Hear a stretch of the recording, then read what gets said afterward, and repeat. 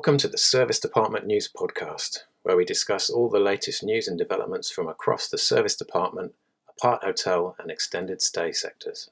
Hello and welcome to the Service Department News Podcast. I'm Felicity Cousins, Assistant Editor of Service Department News, and today I'm talking to Matt Luscombe, CEO of Sycas Hospitality. Hello, Matt. Hi there. Hi. You've recently had a bit of news about appointing 3 new VPs of operations because you're having so much growth across Europe, and I just wondered how that came about, considering the last 2 years we've had and how difficult it's been to follow your expansion plans. Yeah, it's a great question. Of course, all of us in the industry experienced just a frightening 2020, and it was frightening for all the same reasons as everybody was frightened by just the scale of kind of human tragedy, but also frightening because as an industry, we'd never experienced the kind of impact to our business that led to. I remember the 2009 financial crisis where RevPAR in Europe was back maybe 15 or 20% at its worst point, whereas RevPAR in Europe in 2020 and 2021 was down more like 85%. So just a horrifying kind of situation. In that context, I guess we tried to do the right thing. We talked to our partners, the brands, our investment partners, our landlords, and we tried to commit and keep our promises. So we had a number of hotels that were under construction. We opened every one of them. We kept the team together off property. We made an absolute commitment to keep Sycas's team. It's our value proposition to our investment partners to keep that team together.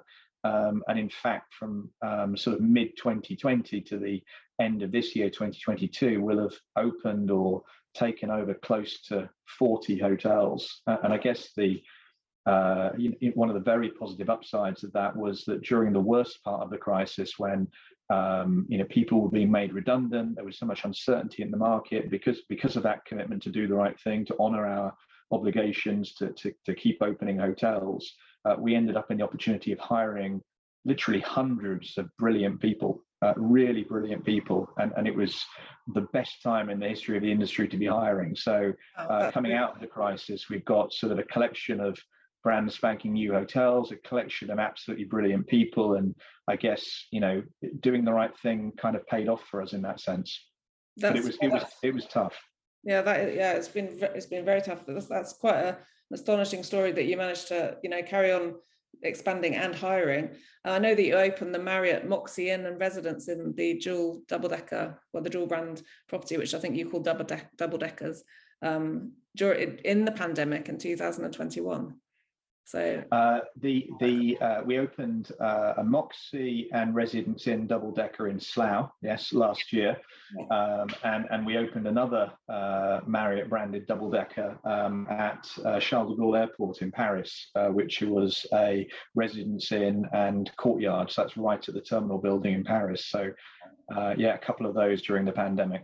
Wow, that's fascinating. So that brings me on to talking about this dual branded kind of double-decker trend. I know it's been around for a while, but it does feel like people seem to be opening them up left, right, and centre now. I guess it's a US phenomenon, and it's come over to Europe in the last 10, 15 years, would you say? Yeah, absolutely. It is really common in the US, and Sycas has some bragging rights here because we were one of the first to do this. We had a double-decker in Stratford in East London overlooking the Olympic Park that opened in time for the Olympic Games. So, and as well as opening IHG's first double-decker in Europe, Sycas opened Hyatt's first double-decker in Europe and Marriott's. So we've definitely got some bragging rights on that.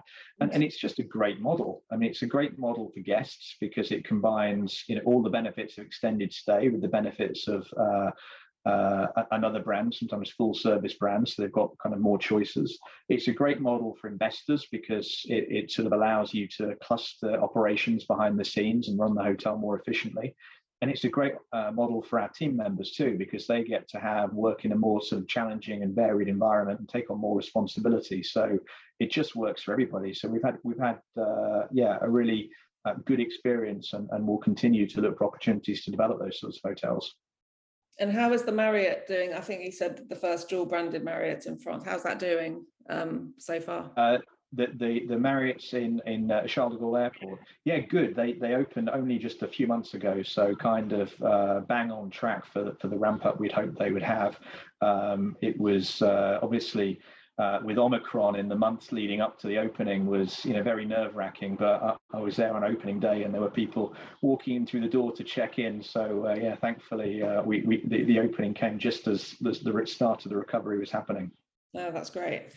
Do you see any problems with supply for the extended stay sector across Europe? The supply as in construction? Yeah, or just like properties that can be taken over or even changed into extended stay. There's a few hotels that seem to be adapting and changing into a longer stay kind of. Oh, I see what you're saying. Yeah, so I mean, there's no question that the pandemic shone a light on the advantages of extended stay. So because of our history and our sort of passion for that sector, we operate, as you know, probably more than our fair share of extended stay hotels. And for that reason, during the crisis, we were able to keep pretty much all of our hotels open and most of our hotels at GOP break even. And that's only because of the bias we had towards extended stay and because they're almost designed to be, isolation hotels, all the amenities and the guest rooms and the sort of select service model.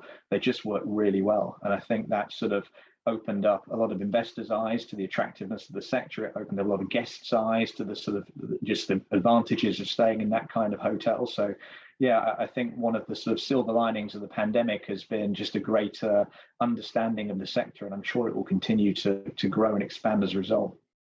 Do you think that at the same time during the pandemic, we've kind of come out with this work from anywhere kind of model and the digital nomad that everyone talks about, and when you look across the kind of accommodation sector, you have the extended stay sector, you have like apart hotels, serviced apartments, you have co-living with Adagio's flat concept in Paris. There's so many different ways to stay, it seems. Is this a reflection of traveller behaviour and a sign of the times? Yeah, I think I to a large extent, they're not really distinct sectors. It's kind of a continuum, isn't it? And we operate sort of across that continuum and find lots of commonalities in terms of the guest needs we're servicing and the sort of service that we provide. But I think many of the trends you're talking about are obviously really positive for the sector, whether it's business travel being perhaps less frequent over longer periods, whether it's people who are working from home more and have sort of more, let's say, less permanent arrangements for where they live and where they stay at home.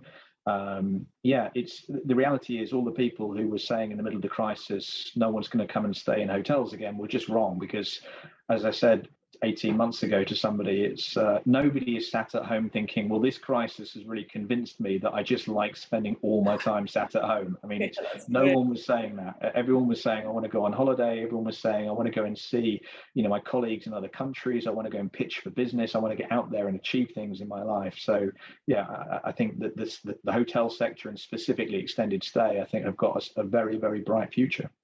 And how is that in terms of bounce back for leisure and business travel that you've seen across your properties across Europe? What's been the market that seems to have bounced back first?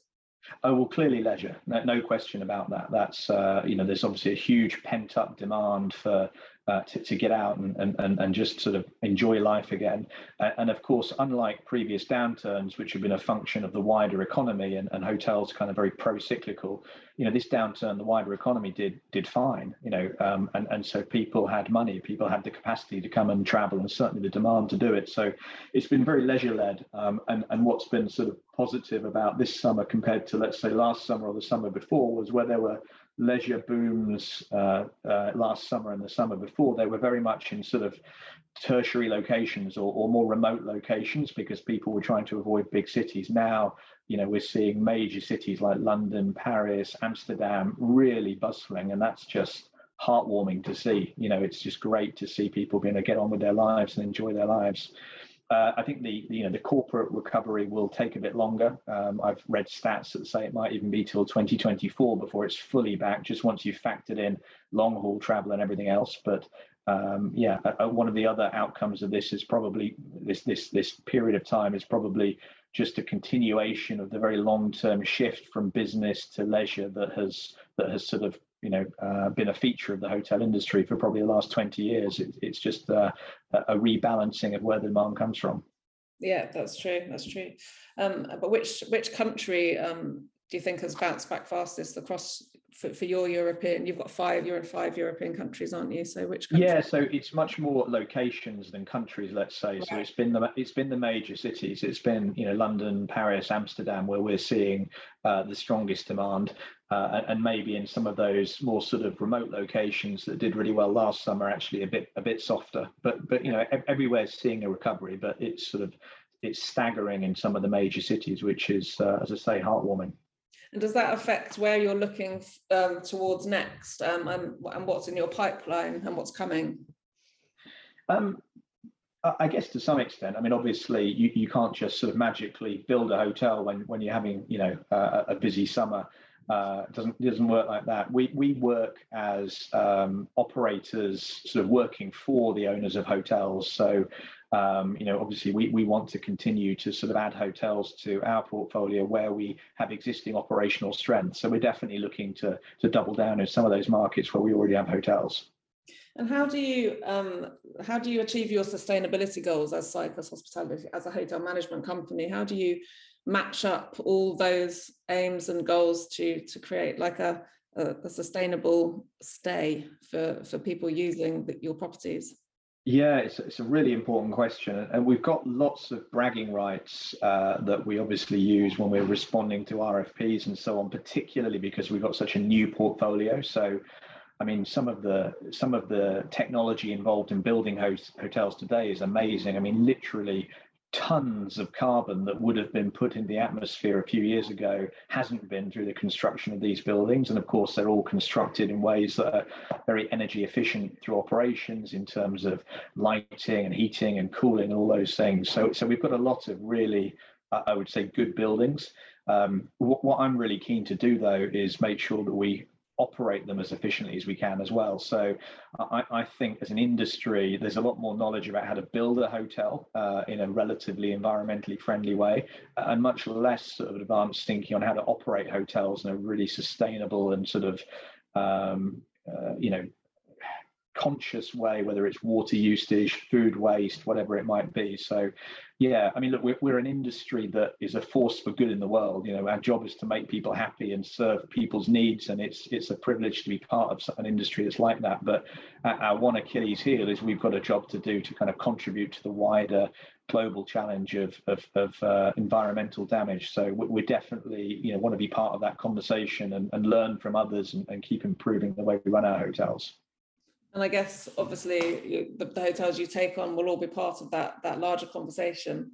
It's something that I find interesting, the standardization of it, and how, on every website there might be something on sustainability, but there's not kind of like an overall kind of message from the whole of the accommodation sector. It's just such a big subject to approach from the bottom up, isn't it? Yeah, exactly. And I think everybody's trying, and the brands are trying. There's individual sort of organizations that have been established. So there's a lot of work going on, but I think I'd be exaggerating if I said that as an industry we've really cracked it. There's a lot more work to do. Yeah, no, I agree. I think that's a fair point. It's been great talking to you, Matt. Have I covered everything that you want to talk about, or can you tell us anything new?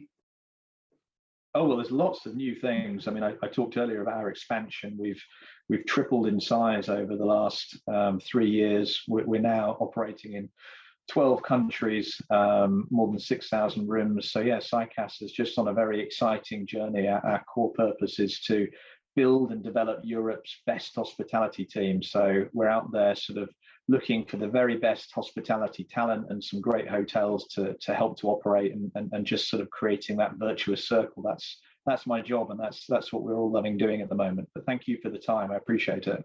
No, thank you. Thanks very much. Speak to you soon. Bye-bye.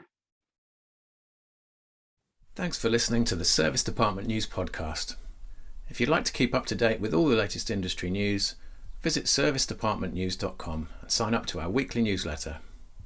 Service Department News is part of the International Hospitality Media portfolio.